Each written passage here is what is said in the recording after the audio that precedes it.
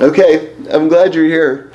We're just doing a little pre-talk here, and came up with the conclusion that no version of life is easy. and you know, I always like to quote Dennis Prager, who quotes his good friend's mother, that says that the only people who don't have any problems are the people who you don't know very well. And you know, I think that if one approach to life that I think has served me very, very well is just starting with the basic premise that life is difficult.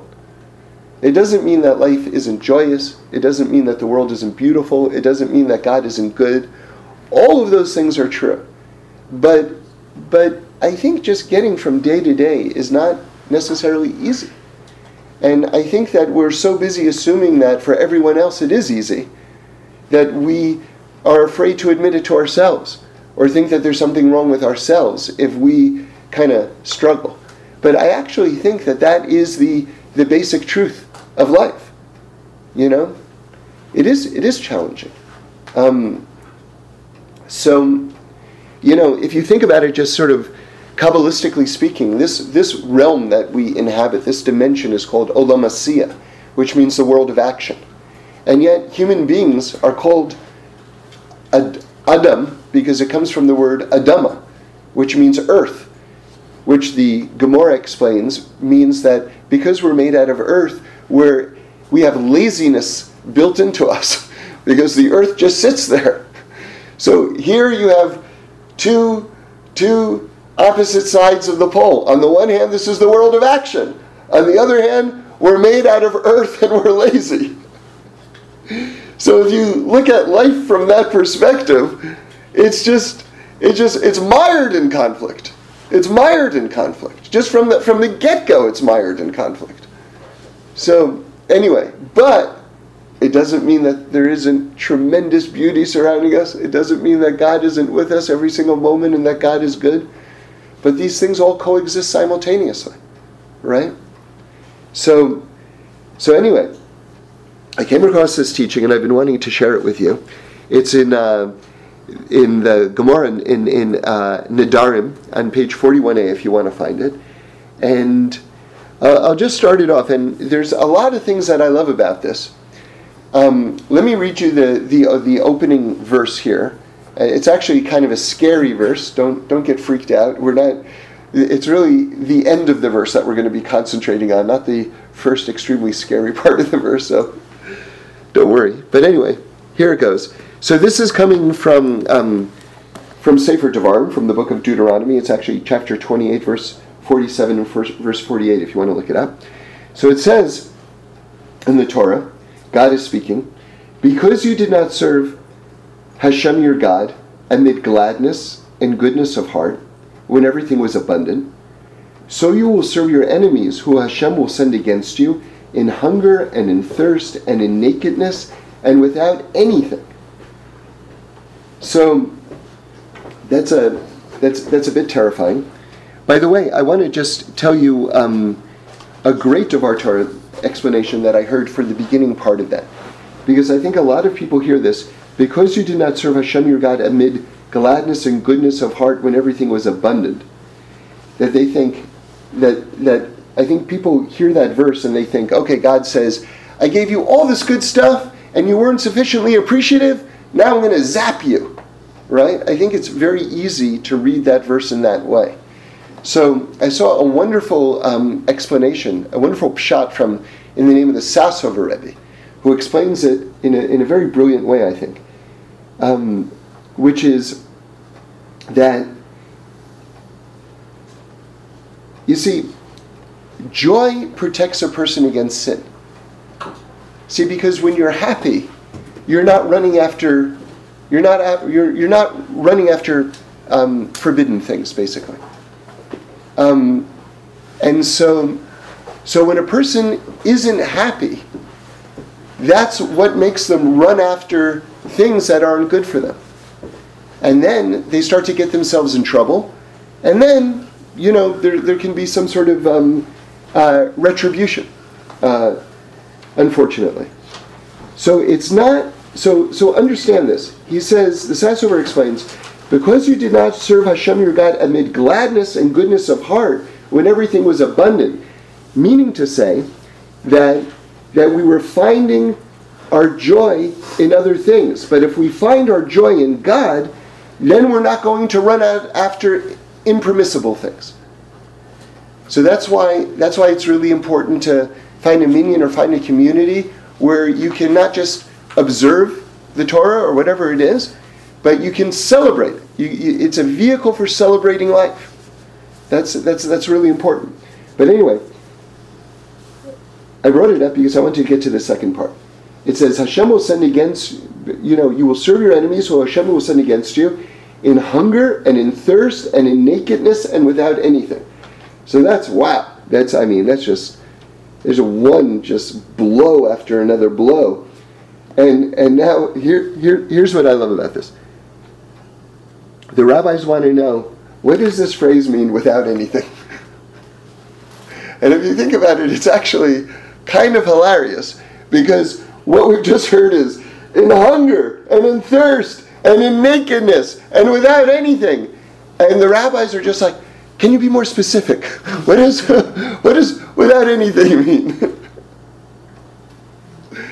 And the reason why I love that, just it gives you such an appreciation for at least one form of Torah methodology.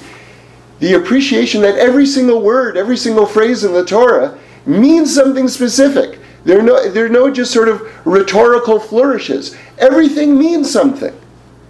And it's just such a uniquely Jewish way of thinking, because I think that if you show this to 1,000 people, maybe 1 out of the 1,000 would say, so what exactly does without anything mean?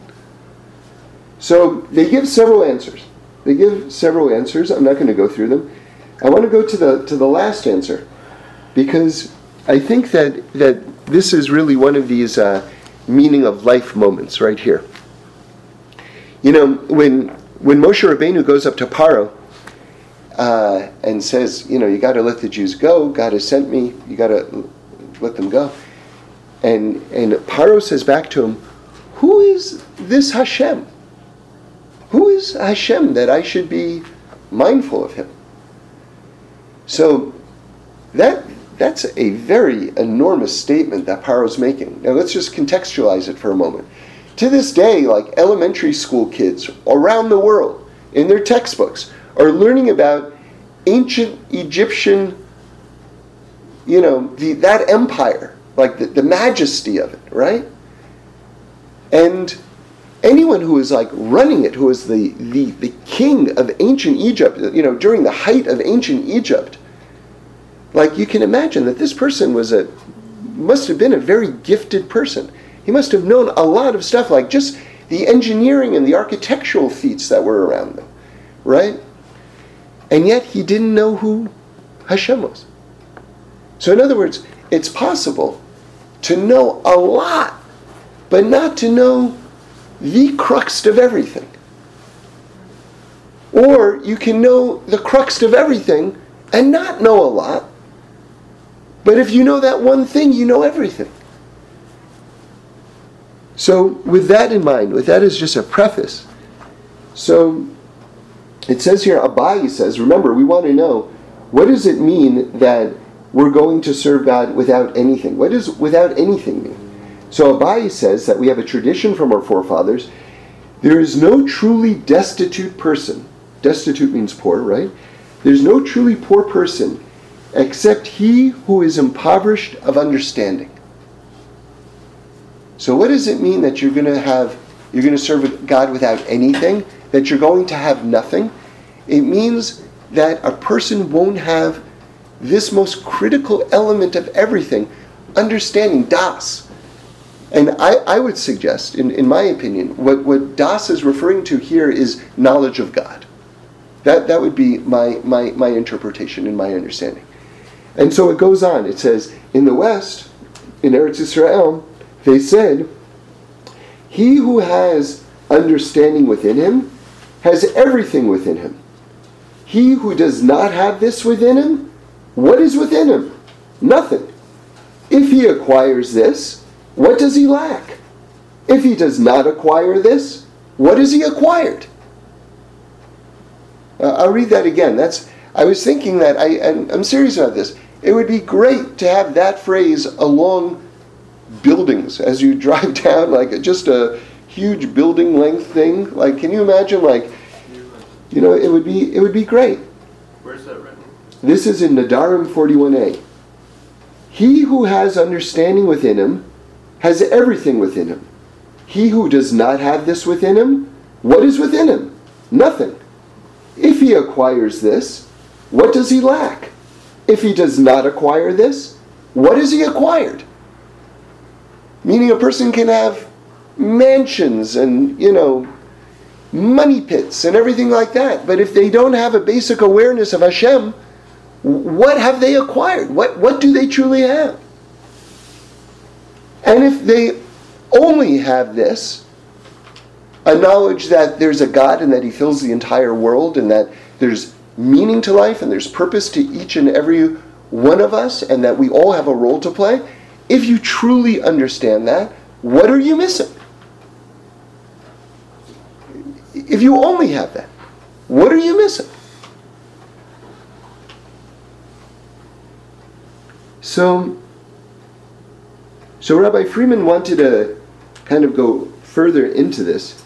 He was saying that this understanding is more than just a simple awareness of that there's a God and that He's doing these things, but that a person is what's called a bar das, meaning to say a child of das, or that it's integrated within their consciousness, and that they own this quality. You know, it's not just a fleeting thought. Rabbi Sutton said in the name of Reb Shlomo something very interesting. He said that Reb Shlomo said that most people are like motels, meaning to say that a bit of inspiration or a good thought comes into their head and then it checks out the next moment. He says your mind can't be like a motel. If you hear something that's worthy, if you hear something, if you learn something, you have to integrate it into your very consciousness and understanding and approach to life. And it's just the temptation is, especially in our day and age where we live amidst sensory bombardment. It's like just constantly.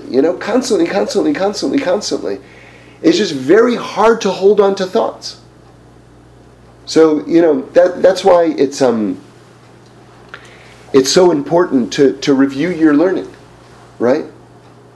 If you hear something good, you got to review your learning. Listen to it again. Go over it in your head and ask yourself a question on it. Like say, okay, if that's the case, I'll tell you what I think is a good form of learning, right? That if you learn something, you go over it in your head and you ask yourselves questions on it to the point where what you just learned doesn't make any sense to you. Because you've been able to tear it down with all these questions that you have. And then you got to build it back up. Then you've got to find your own answer for why that works. And then at that point, you own that teaching. Because you're not just repeating something that you've heard, but you yourself have provided what's for you anyway, a compelling explanation why that makes sense. At that point, you've taken the teaching and you've taken your soul and you fuse them together. Rabbi Noam Weinberg, Alav Shalom, from the founder of Esha Torah, used to tell his students something very, very beautiful. That he would tell them, he would say, know what you know. Know what you know. And what I think he meant by that is that, I'll tell you something. I don't know if you've experienced this. I know I've experienced this, where you hear a speaker, and the speaker starts to say over a thought that you've heard before. And so, what do? You tune out immediately. It's sort of like, I've heard that. So, I found myself doing that, and then I stopped myself, and I said to myself, if he stopped in the middle right now, could you go up there and finish his thought? And almost always, I'd answer myself, no, I couldn't. And then I'd say to myself, you didn't hear it the first time. What do you mean he's repeating himself? You didn't hear it. You haven't even heard it once yet. So then I would try to listen. So you see, people are make a very critical error when they say, I've learned that. They don't mean they've learned that. They mean they've heard that. Hearing something and learning something are an ocean apart. It's an ocean apart. And I really recommend that it's sort of like when you're driving in your car or when you're walking down the street, like it says in Shema, but really, like you're going over some of these things and you're asking yourself questions on them. You're trying to almost tear them apart. Not in a cynical way, but in a very analytical way. And then that process builds it up again. As I heard Reb Shlomo say one time, and one of the greatest things I ever heard him say, really, and I've tried to do this, I can't say I've been successful, but I've tried to do it, is that he says that with every new piece of Torah that you learn, the entire Torah is new. Because now you're seeing the whole Torah through that new teaching. But in order to achieve that, you have to have all of your learning in front of you, so that when you learn something new, it's now being applied to this massive information that's in front of you at all times. And then you integrate it into everything that you've learned up until this point. So you're like building this system. You're building this whole blueprint and outlook of the world. And then it only gets richer and more detailed as you go through it. But that's one of the ways of holding on to your learning. Okay. So, we're every year, and it seems to me like this is a tremendous privilege. I know it sounds strange, but to use the word privilege, but every year we get the opportunity to be slaves again in Egypt and to go free.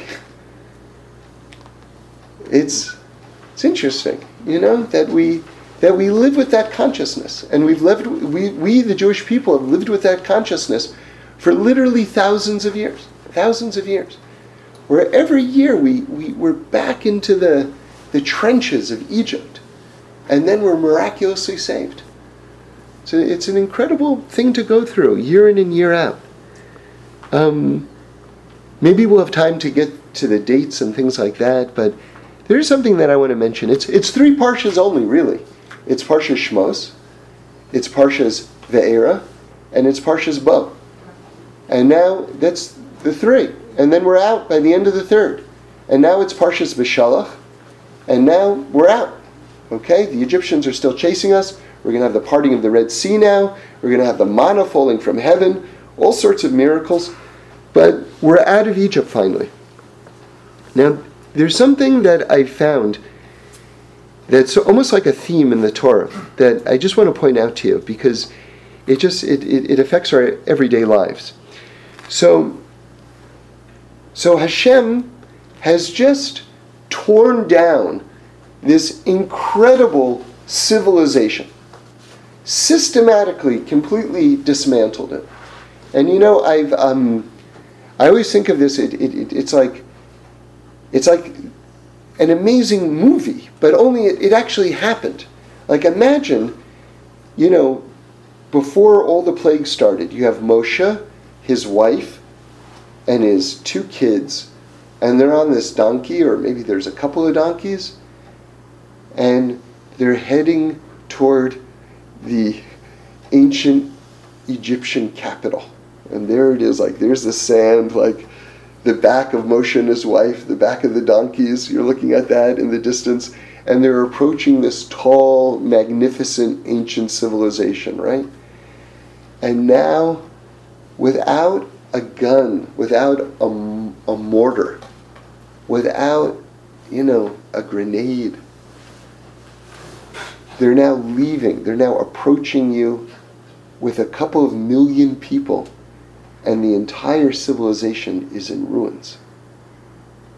I mean, it's incredible. It's incredible. Just the hand of God.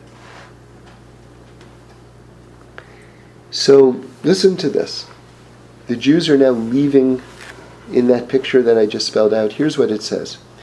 It happened when Paro sent out the people that God did not lead them by the way of the land of the Philistines, because it was near. For God said, perhaps the people will reconsider when they see a war, and they will return to Egypt. So God took the people toward the way of the wilderness to the Sea of Reeds. So in other words, God has just torn down this massive civilization, right? And by the way, we saw something very similar in our own lifetimes with the collapse of the Soviet Union. And that was, in a way, in some ways, perhaps even more miraculous, because there was no war. I mean, you had an entire empire spanning countries and countries and countries, right? You had Romania, and you had Poland, and you had Czechoslovakia, and you had Bulgaria, right? You had all of these countries, Estonia and Latvia, like all of these countries, the Ukraine, all under the dominance of the Soviet Union, and it literally crumbled in a period of days. Amazing. In our lifetimes, before our faces. So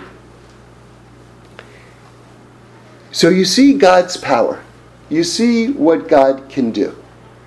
And yet, what does it say?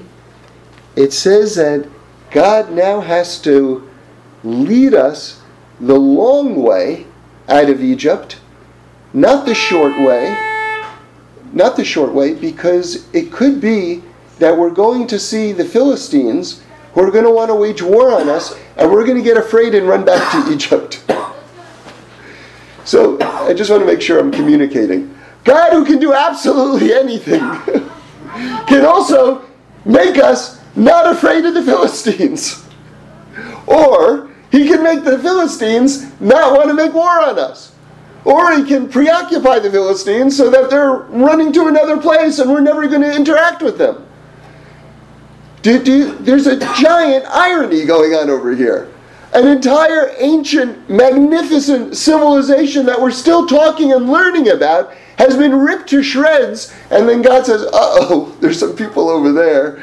Oh, the Jews are going to get scared and run back to Egypt. I'll take them this way. Here's the point. Do you see how it never stops being a partnership between us and God?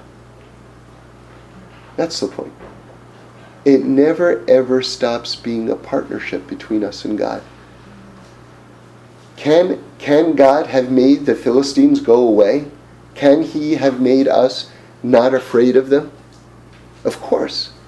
But at this point, it was time for our free will to kick in and for us to play a role, because God wanted us to play a role at this point.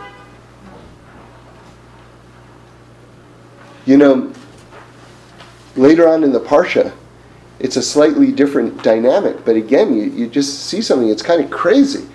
God splits the sea. Now, there's so many miracles involved with that, but on the smallest level, you see his mastery over water, on the smallest level, right? There's so much more going on.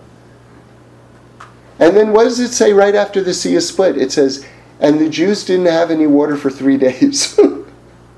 It's literally the next point after the sea is split. God has just shown his mastery over water. God can do anything that he wants with the water. And it says the Jews didn't have any water for 3 days.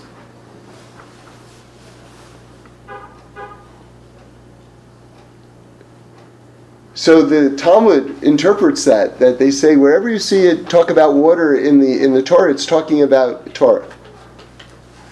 And because we weren't learning, then that created all of this great vacuum and all sorts of panic.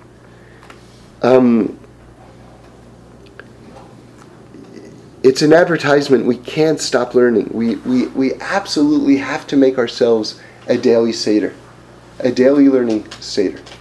Really, even if it's 5 minutes, honestly. I'm always saying that there are all these great books which are, there's just one paragraph at a time with a deep thought. I love Rabbi Freeman's book, 365 Meditations of the Lubavitcher Rebbe. I think the main title of it is Bringing Heaven Down to Earth. hugely recommend that. It's just tiny paragraphs, but each one is super clear and super deep. Just to read one of those. Just because it's so easy to just unwind our understanding of the world. It's like if you have a point of view that there is a God and He's running the world, you have to hold on to that with all of your might, because the nature of reality is such that all you'll see is more and more powers, and they become stronger and stronger around you, and bigger around you, and like Rabbi Wolfson said so brilliantly one time. He says, can you imagine you go up to someone and say, did you eat breakfast? And he goes, no, I ate breakfast yesterday. It doesn't work like that. Breakfast is a daily event. You ate breakfast yesterday, mazel tov. That doesn't, right now you're hungry though. So he said that that's the same thing with emunah, with faith. Faith has to be consumed on a daily basis. It has to be consumed on a daily basis. And if someone doesn't do that, you know where it says, this is kind of a scary thought. It says this, that if you leave the Torah for one day, it leaves you for 2 days. So there's a very, if you distance yourself, it has a large effect on you, a surprisingly large effect on you. You know, I'm not great at ping pong, but I used to love it at one period in my life. And I never got especially good at it, but I enjoyed it. And I found that if I didn't play for one day, I saw a difference in my game. And people who are professional musicians especially will tell you, if they don't play for one day, their craftsmanship suffers. They see it. They see it tangibly. It's the same thing with all of us with our emunah, with our faith. If you neglect it for a day, you feel the impact of it, and sometimes it doesn't become obvious that you're lacking it until all of a sudden you begin to start having real problems. Right? And then you go, oh. So, I beg you, please, try to, you know why they call it a Seder, by the way? They call it a Seder because there's an order to it. It means to make a fixed time, okay? And in fact, believe it or not, it says in Gemara Shabbos that one of the questions that were asked after we leave the world, after 120, is, did you make a fixed time for Torah study? All of us are going to be asked that question, right? And by the way, I always want to say it's a different idea, but on this, I heard in the name of the Biala Rebbe that Torah bi'ito, that's what it says, Torah in its time. That means a fixed time, right? But he wants to say, Torah bi'ito, did you say the right Torah at the right time?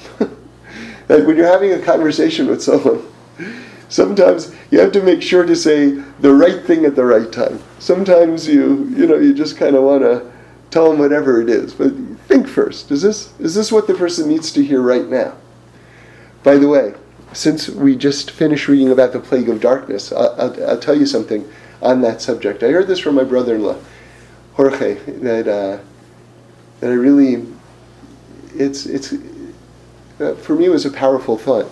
See, it says for the Egyptians it was darkness, for the Jews it was light, right? And he said that if you are telling someone over a thought and they're not ready for that thought, for you it can be light, and for them it can cause darkness. Isn't that interesting? That if the person is not ready for the thought, you can actually be bringing them to a place of darkness with that thought, because they're not ready for it yet. Very, very interesting. We tend to, and I'm certainly guilty, I'm sure, of having done that many times, that I just, in terms of my excitement over learning something and my excitement in wanting to share, sometimes I don't appreciate that what I'm sort of into at the moment might be extremely esoteric for the other person. And then the other person just leaves thinking, what is all this stuff? I don't get any of this. This is like crazy stuff, because they're not in that place to appreciate a very fine, very, ethereal idea. But why should they be, right? I mean, why would there be an expectation that they would be? You know what I mean? They haven't done anything wrong. So again, that's Torah Be'ito. Torah Be'ito, the right Torah at the right time. Okay. So, just talk about one more idea. I want to just mention this. This came to me on Shabbos. I kind of got excited about this idea. The Torah, very interestingly, gives different time periods for how long we were slaves in Egypt. So I'll go through them with you. One time period is 430 years. Another time period is 400 years. Another time period is 210 years. So why? It looks like, why is the Torah changing its story? Like get the basic date right, of how long we were in, slavery for. So if you look in the Rashi and you look in the commentaries, they're all chronicling the period of enslavement from different historical landmarks. That's what it is, okay? So it's 430 years from the time that God promises Abraham that he's going to have a child and that the children are going to be, strangers in a strange land, basically. That's the Bris Ben Abasarim. That's the covenant between the pacts in English, okay? So that's the 430-year count, okay? 30 years later, Hashem blesses Abraham and Sarah with Yitzchak, with their son Isaac. Counting from the birth of Isaac, since Isaac is traveling around Israel and everything like that, and that's the sort of the beginning of the exile because they're not settled yet.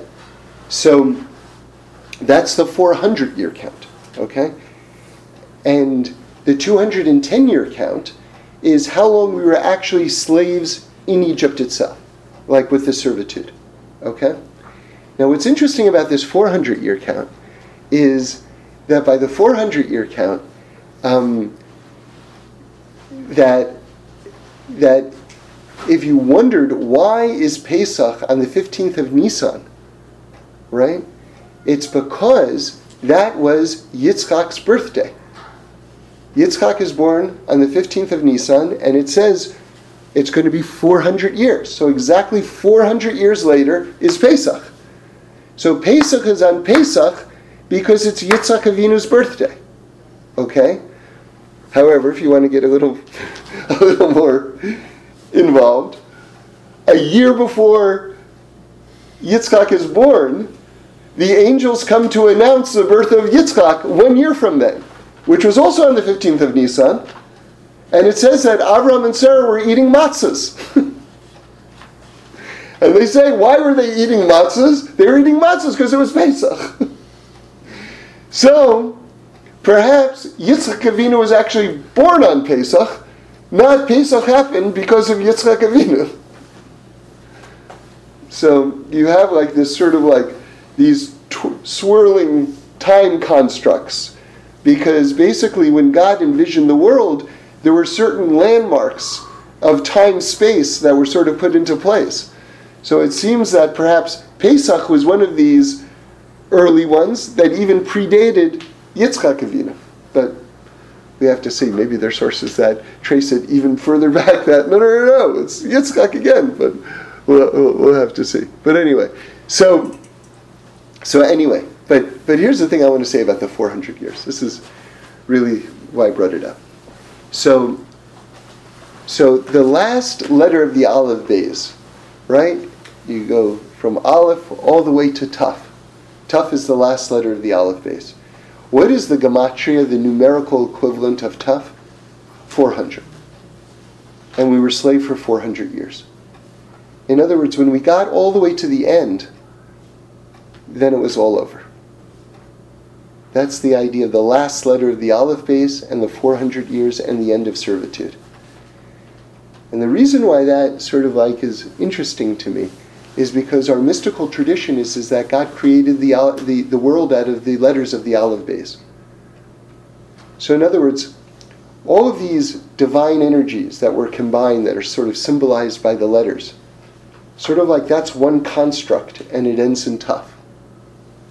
And then at the end of that tough, we get out. And it says that in the Zohar, that all future redemptions are based on us leaving Egypt. And that the miracles are going to be so great when we leave, when Mashiach comes, that they're going to make the miracles of Egypt seem small.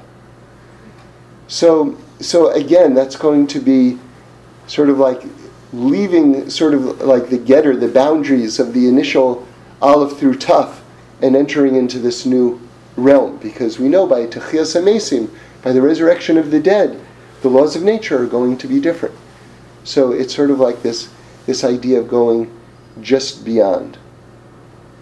Okay, so let's just wrap it up. The sea is splitting. The sea is splitting this week. And one of the most beautiful, deepest things that I ever heard was that the sea never stops splitting. That every step that you take in your life, that's the sea splitting in front of your face to this day. To this day. And then, and don't stop moving. It takes courage, right? But the sea itself is splitting in front of you. And it's opening up to something beautiful, And we should just all be blessed that we should be able to take this freedom that we have and take the best advantage of it. Just conclude with this one thought. The first mitzvah that the Jewish people get when we leave Egypt as a nation is to make a calendar. And I heard someone explain very beautifully that a slave isn't in control of their own time, but a free person is. And so when we left Egypt and we became free people, we became in control of our time for the first time, and that's why we were able to make a calendar. Now someone shared with me in the name of Schwartzy, Alav Shalom, just a great PS to that, which is it says that when we left Egypt, the dough didn't have time to rise, right? So he wants to learn it like this, not that there wasn't enough time for the dough to rise, but because we were still slaves, we didn't have time itself. We were not masters or in possession of time itself yet. So we didn't have time for it to rise. Only after we became free people and became masters of our own time were we able to exert the power of time. Yeah. Now for some questions and answers. The first one is a statement. You might be interested to know, in the 12-step world, there's an expression called time drunkenness. Someone is called time drunkenness? Yes, a time drunk. Is interesting. Yeah. And it basically... I like that. That's great. It means, like, what the hell happened to the last 3 hours of my life? They were spent on Instagram, Right. And that's one of the things that people who struggle with that learn is to be the masters of their own time. Interesting. And Interesting. Make the most of it. Interesting. And when they use it in the 12-step program, they're not talking about it as being a product of drunkenness per se. It can be. But it's just a general kind of losing track of time in general, as like a personality quality. I'd call it more of a symptom than a personality quality, but as you, I'm sure, as I think know, the drunkenness for those who go to that particular room is not the crux of the matter. It's what's underneath. Yeah. So you can have that struggle with or without booze. Yeah, interesting. But yeah. The question was, I don't know if I heard, I can't quote you on this, but you were talking about how you learn something and you kind of digest it and go over it so that you really have reviewed what you learned. But aren't there also some, we love our paradoxes, but aren't there also some things where you don't do that, where you just take it at face value, don't try to figure it out because you never will understand it? Certain certain mitzvot. Well, certainly. I don't know. No, I don't think so, actually. I don't think so. Like, for instance, there's a whole category of mitzvahs called chukim, right? Right? Which are said that there's no rational basis for them. Like, for instance, mixing, you don't mix linen and wool in your garments, right? And we're told there's no rational foundation for it. So what I would say, just as a preface to this, is that the God is infinite, and we're finite. And so there's a ceiling to what human intelligence can ultimately comprehend. And so what I think is so beautiful about the chukim is that it gives us entree to those realms that are super rational, which are above the rational mind. Do you understand? So in other words, I would make a very strong distinction between super rational and irrational. Right? No one is saying that not mixing wool and linen is irrational. It's just there's no rational explanation for it because it's super rational. It's beyond what the mind can comprehend. But through these mitzvahs and these practices, we're literally being given a passport to realms beyond ourselves. You know what I mean? So they're a tremendous gift, these things that make no sense, so to speak, quote unquote. Okay, but now to address what you said more specifically. We are supposed to exhaustively try to explain them, but remain with the humility that we'll never fully understand the official reason. So even those things that we're told from the outset that we can't understand, we're not supposed to leave alone, but we're supposed to endeavor to understand them with the best of our ability. But we're still supposed to do them before we understand them. I mean, even if we don't understand them at all, we're still supposed to do them. Correct. And if you're a certain type of person, like me, you won't do them until you go, well, why do I have to do this? I'm not going to do it until I understand why I have to do it. Right. So, by the way, it says in the Talmud, and this is so against every Western system of thought, but it's very important, that it's actually a bigger mitzvah to do something because you're commanded to do it than to do it from your free will. exactly. And so we tend to think that, no, if I come to it on my own and I bring it to it a full heart, that is the highest form of observance. And the reality is the Talmud says, actually no. To be commanded to do it is, and to do it, and to be commanded to do it, and if you don't want to do it, and it's an even bigger mitzvah, because you're battling your own Yetzer Hara. You're battling your own negative inclination. So yeah, I mean, it all goes back to, if you want to get mystical about it, to the tree of knowledge, basically. Eating from the tree of knowledge, which is the idea of, as you go through life, asking yourself the question, who is the final authority? Is it me or is it God? If it's me, then it's very valid to say, I'm not going to do it unless I fully understand it, because I am the final authority. But this idea that I'm the final authority in this magnificent, infinite world that I didn't make, inhabiting this complex bit of genius called my body, which I also didn't make, to have the chutzpah to take credit for not only myself but the entire world and then declare myself the final authority is the utmost in arrogance. The utmost in arrogance. So yeah, it's beautiful to do something with a full heart. And you can even come to a full heart, even if it starts with being commanded. You can come to a full heart.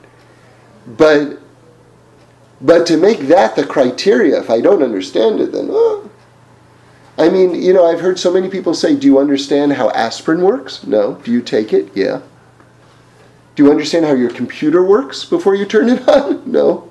Do you still use it without understanding how it works? Yeah.